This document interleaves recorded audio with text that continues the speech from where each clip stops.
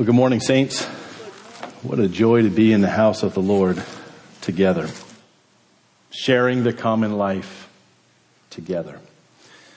That is one of the key themes that John develops within his first epistle, is fellowship, sharing the common life. And that life is in Christ. Our fellowship is not based upon our political ideology or affiliation or where we're from or what our job is or what our hobbies are or our sports team or whether we like sports or whatever it is. That is not the basis of our fellowship. The Church of Jesus Christ is the most beautiful body of people the world over throughout the ages. People who have put their faith in the Lord Jesus Christ. And the same is true here in individual local churches. A key theme for John is the life of God in the believer. I'll say that again. The life of God in the life of the believer. To be a Christian is to have the very life of God in us. And so it is a reasonable expectation and assumption that we will see characteristics of God in us. Because God's Spirit lives within us. Now there is a stark difference between God and evil. There is a stark difference between the Christian and the world. And John is the one who is going to develop his theology through a study of contrasts. If you read the Gospel of John and the letters of John, you will find that John persistently creates an image for us so we know that there's a distinction without any middle ground. In today's passage, please note the content or the contrast between light and darkness. John will develop the theme of fellowship through this contrast. What it means to have fellowship primarily with God. John will bear this out. So let's read now from 1 John chapter 1, verse 5. And before we actually read it, just remember this. John is speaking from personal experience. When the Lord Jesus first called John to follow him, remember he gave him a little nickname, Son of Thunder. John was that guy, as we saw last week. John was that guy who was tempestuous. He was rough around the edges. When people he didn't like did things that he didn't like, well, he was ready to go at it. Remember, he turned to Jesus and said, well, shall we call down fire now? Like he was done. That was it. But John learned to walk with Jesus. John became filled with the Holy Spirit. And John learned to walk with Christ in the same way that we need to walk with the Lord. And through that fellowship, John was transformed. He wasn't made into a better version of John. He was transformed. It was the work of the Holy Spirit.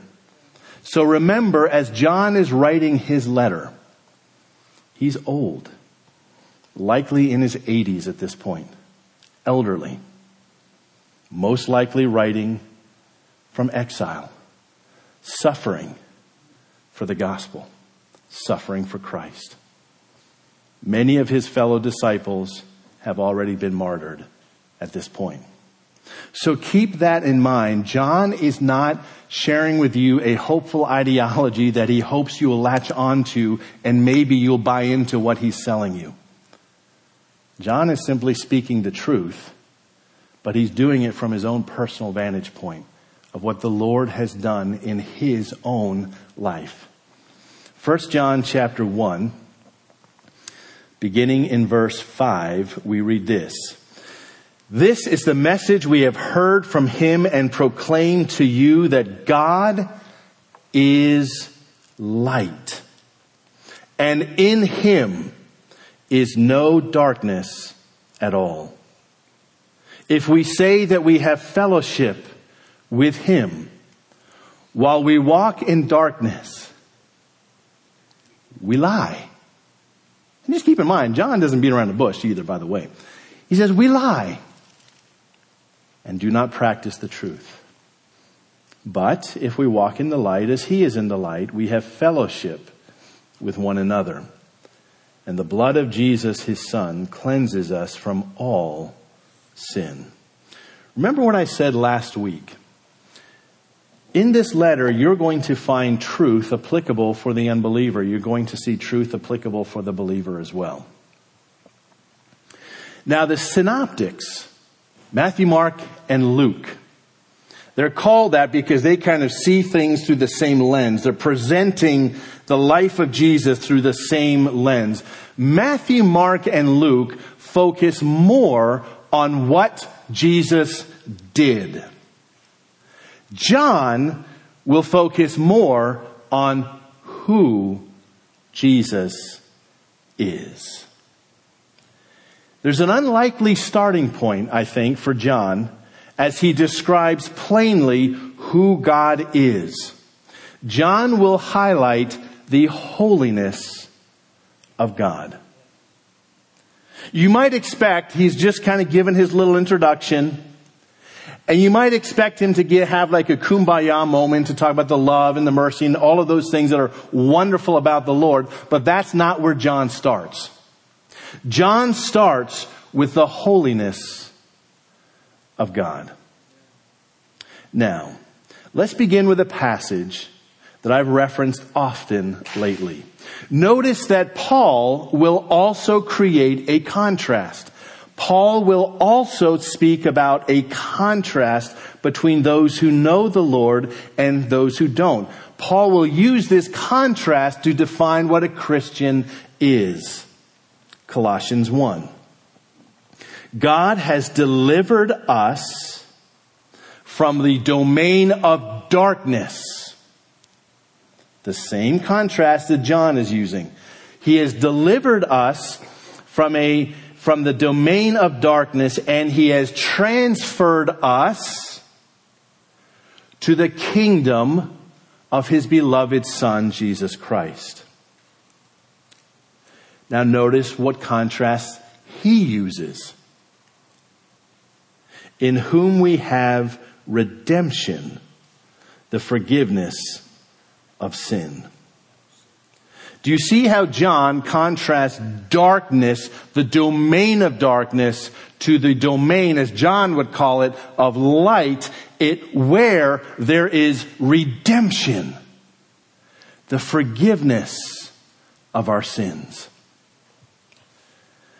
So let's begin by defining these terms. This is very important for this letter. I almost feel as if I'm still kind of setting the stage for us to understand all that is to come. What is darkness? And why and how do both John and Paul use this term? Now think about it. If you're in Awana or you're an Awana graduate, you will be able to tell me right away how many books there are in the New Testament. How many are there? I just heard a mumble. There's 27. 27 books in the New Testament. 18 of them were written by our friends John and Paul.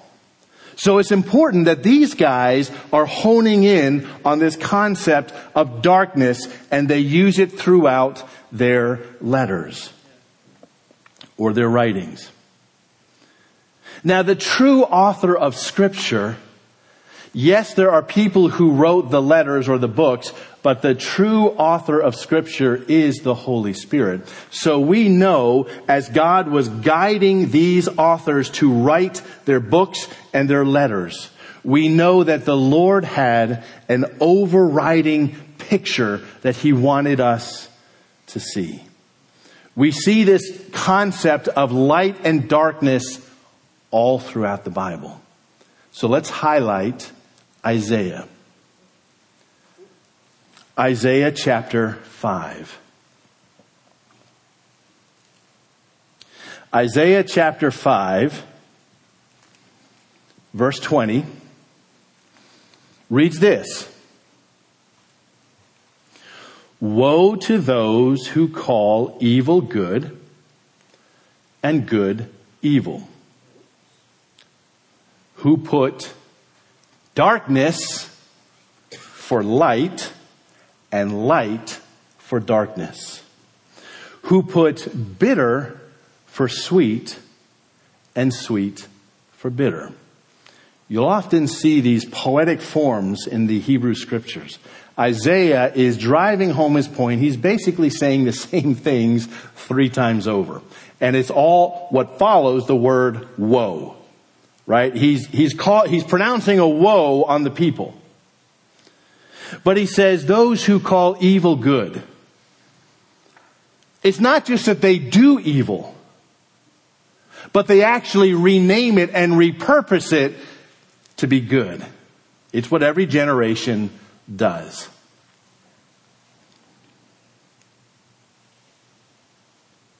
If you were to put these 3 little statements like in columns, here's what you would see. You would see evil, darkness, and bitter. You would see good, righteousness, light, and sweet. Isaiah is drawing out this contrast using light and darkness.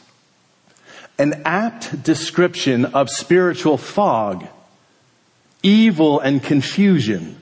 Listen to what Isaiah said later on. For behold, chapter 60, verse 2.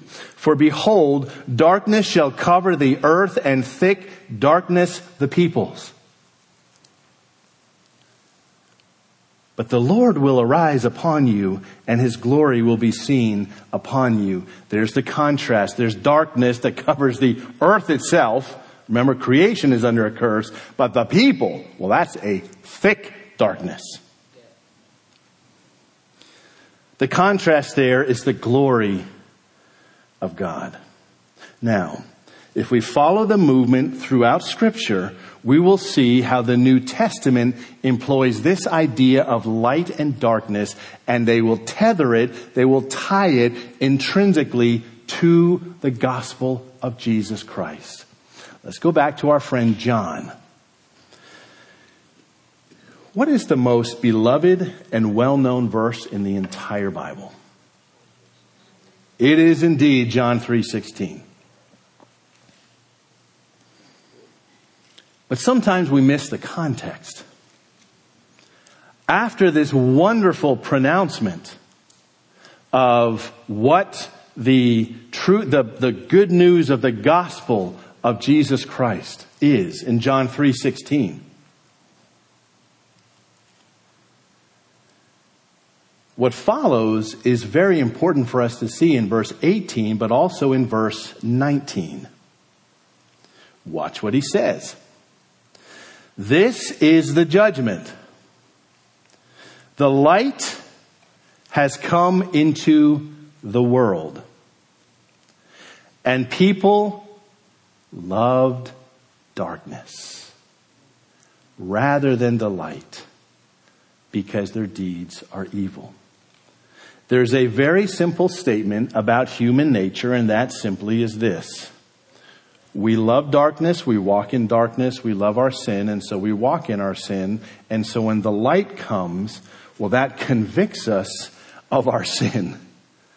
And so what John describes is exactly what we see over and over and over again, and that is the holiness of God and the truth of God. I would dare say the hope and the joy and the peace and the freedom of God have come to us in Jesus Christ. But we like our darkness better. And so we reject Christ. Want to see something neat? Take your Bibles, turn or scroll to the book of Isaiah. Isaiah chapter 9. There are few passages in Isaiah that are more well known than this one. Verse 6. For to us a child is born, to us a son is given, and the government shall be upon his shoulder, and his name will be called Wonderful Counselor. Some of you are singing at this point in your mind, Mighty God, Everlasting Father, Prince of Peace, and so on. We love that passage because it tells us who Christ is and what he will do and who he will be for us. But don't forget the context. Isaiah sets it up. Look at verse 2. The end of verse 1, he's talking about the people in beyond the Jordan, Galilee of the nations. The people who walked in darkness have seen a great light. Those who dwelt in a land of deep darkness, on them the light has shone. This is how Isaiah, this is how John described the advent of the Messiah, the coming of Christ, Jesus coming to us. We live in darkness, we walk in darkness, we have no real hope, we are a slave to sin, to temptation, we are beset by so many things that are wrong in this world, but those people who walk in darkness have now seen a great light because Christ has come. John tells us who Jesus is more than the other gospel writers. Jesus Christ is the light of God. He is the holiness of God. He is the truth of God that will set us free from the lies of the enemy. So, the contrast is already becoming clear. There's darkness and there's light. So let's take a moment and confirm the usage of the word light. When you think of light in John's letter here, again, think the holiness of God. Think truth. You see, remember, John is the one who talks about believing in Jesus more than anybody else. Because Jesus is the truth. John will show us the statements of Jesus that define who he is. I am the way, the truth, and the life. In that sense, Jesus is the light. So Jesus is the light of God. And so John will echo what Paul told the Colossians. He shows us what Jesus himself said. John chapter 12, verse 46. By the way, John never identifies himself as the author of the Gospel of John or the 3 letters. In fact, he doesn't like to use his own name. What we have consistently done from the very beginning of the church, from church tradition, is simply looked at the fact that the Gospel of John in particular and the first 3 letters of John are so similar, same language, same emphases, is rather clear, and we agree with the church fathers that John was the author. Jesus says this, I have come into the world as light, so that whoever believes in me may not remain in darkness. So Isaiah says the people who dwelled in a land of darkness, they've seen a great light. John wants us to see this about Jesus. Yes, the light has come. But we know the all too typical human response, John 3:19, people love their darkness rather than the light. But that's why Jesus said in the Sermon on the Mount, blessed are the poor in spirit. When we come to the place under conviction of the Holy Spirit where we see our need and we see our inability to rectify our problem, that is, we are not reconciled with God at all, that is when the light becomes the most beautiful, the most precious one that our soul loves. So, John shows us what Jesus says. When we believe in Christ, when we're born again, we're no longer in darkness. But note, John also develops another theme, and that's the word walk. This is a term that the Old Testament and the New Testament alike will use. When we talk about our walk, we're talking about our personal conduct, our daily routine, the way we conduct ourselves, the way we live, our thoughts, our actions, our attitudes, and so forth. So now John is going to tie together believing in Jesus and walking with Jesus. Because a Christian is not someone who merely had a moment. A Christian is one who has the life of God inside of them. Notice again how Jesus develops this truth. John chapter 8, verse 12. Jesus spoke to them saying, now it's very, very direct, I am the light of the world. Remember, John tells us who Jesus is. I am the light of the world. Whoever follows me will not walk in darkness, but will have the light of life. Every word of God is tested. Every last word of God is tested, Proverbs 30 tells us. Notice the connect of these terms. Light, life, walk, darkness. What John is telling us here, what Jesus is communicating to us, is as we walk with Him, as we follow Him, we're no longer where we were before. Living in darkness, living in confusion, living in all manner of difficulties that are without Christ. I take you back to our passage, 1 John 5, chapter 1, verse 5. This is the message, and we proclaim it to you. John repeats himself here. It's a very, very forceful statement. He is proclaiming to you the truth. He is proclaiming to you the message from God Himself as seen in Jesus Christ. And this is what John is anxious for us to see.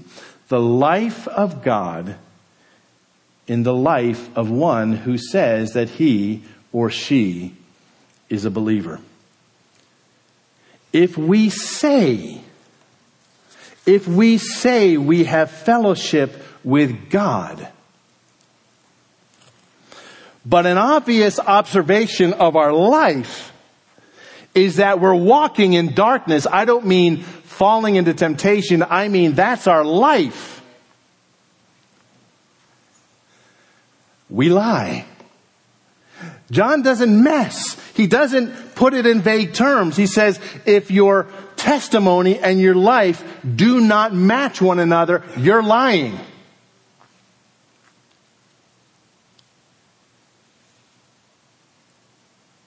As a Christian, we'll develop this concept of fellowship and also joy that John mentions.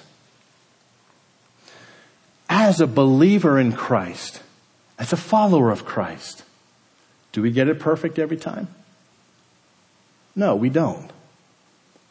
And so the wonderful provision that John will share with us in this chapter is what it looks like for a believer who now has the life of God inside of her. Now, how, when she struggles and falls or sins, how does she maintain that fellowship that she now have with God in real time? I don't mean our positional fellowship. I mean the enjoyment of God every single day. Because I will tell you, and I think we all know this innately, there are so many ways that we live below that fellowship of joy that God wants us to have. There are so many things and temptations and troubles and heartaches and distractions that will keep us from the Lord. And John wants our fellowship, first of all, with the Lord and with one another to be rich, to be full of joy, to have the power of the Holy Spirit at work in our lives. So this is a major theme in the first letter of John, and we'll conclude that next week as we continue to work through the chapter. Light and darkness. Everything that we read in John's epistle here will flow from that contrast, that difference. We cannot live anymore where we used to be. That's important for John. Let's bow and prepare our hearts for prayer.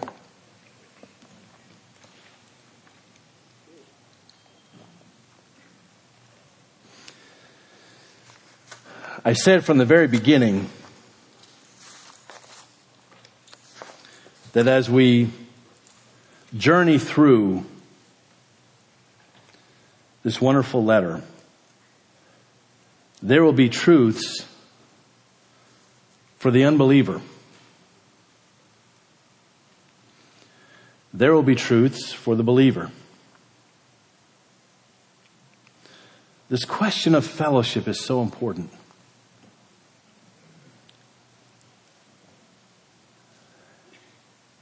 As we begin to settle into this wonderful letter, ask yourself this question. What are dynamics that are impeding your walk with Christ? That are holding you back? That are keeping you from that abundant life that Jesus spoke of? What are the dynamics? What are the lies that you're believing? What are the temptations you're falling to? There's no shame here. We all need each other, and we need to be reminded of what it means and what it looks like to walk with the Lord, full of joy, full of confidence, so that the peace of God and the God of peace reigns in our heart. I mentioned this before. I encourage you to read this letter over and over and over again in the weeks to come. Read it every week. What John has to say, it penetrates. On one level, he's a very easy to read. I'll even use the word simple author. Like what he says is right there, but if you stop and you ponder what he's saying, some of it is very hard to truly understand, and a lot of it hits home. Let's pray together. Heavenly Father, thank you. Thank you for the hope of Christ. Thank you for the light that penetrates into the darkness. Thank you for the light that brings conviction. Thank you for the light that gives us hope and freedom. Lord, we know that Christ has come to set us free. It is for freedom that Christ has set us free. Oh Lord, there is no question these are contentious times. These are difficult times. These are contentious times even in the fellowship of believers. May we never lose sight of whose we are in Christ, our eternal perspective, and our eternal hope. Lord God, thank you for your kindness towards us. We pray that the simplicity and the power of the gospel of Jesus Christ would be clearly grasped and understood. Believe on the Lord Jesus Christ, and you will be saved. We give you thanks in Jesus' name. Amen.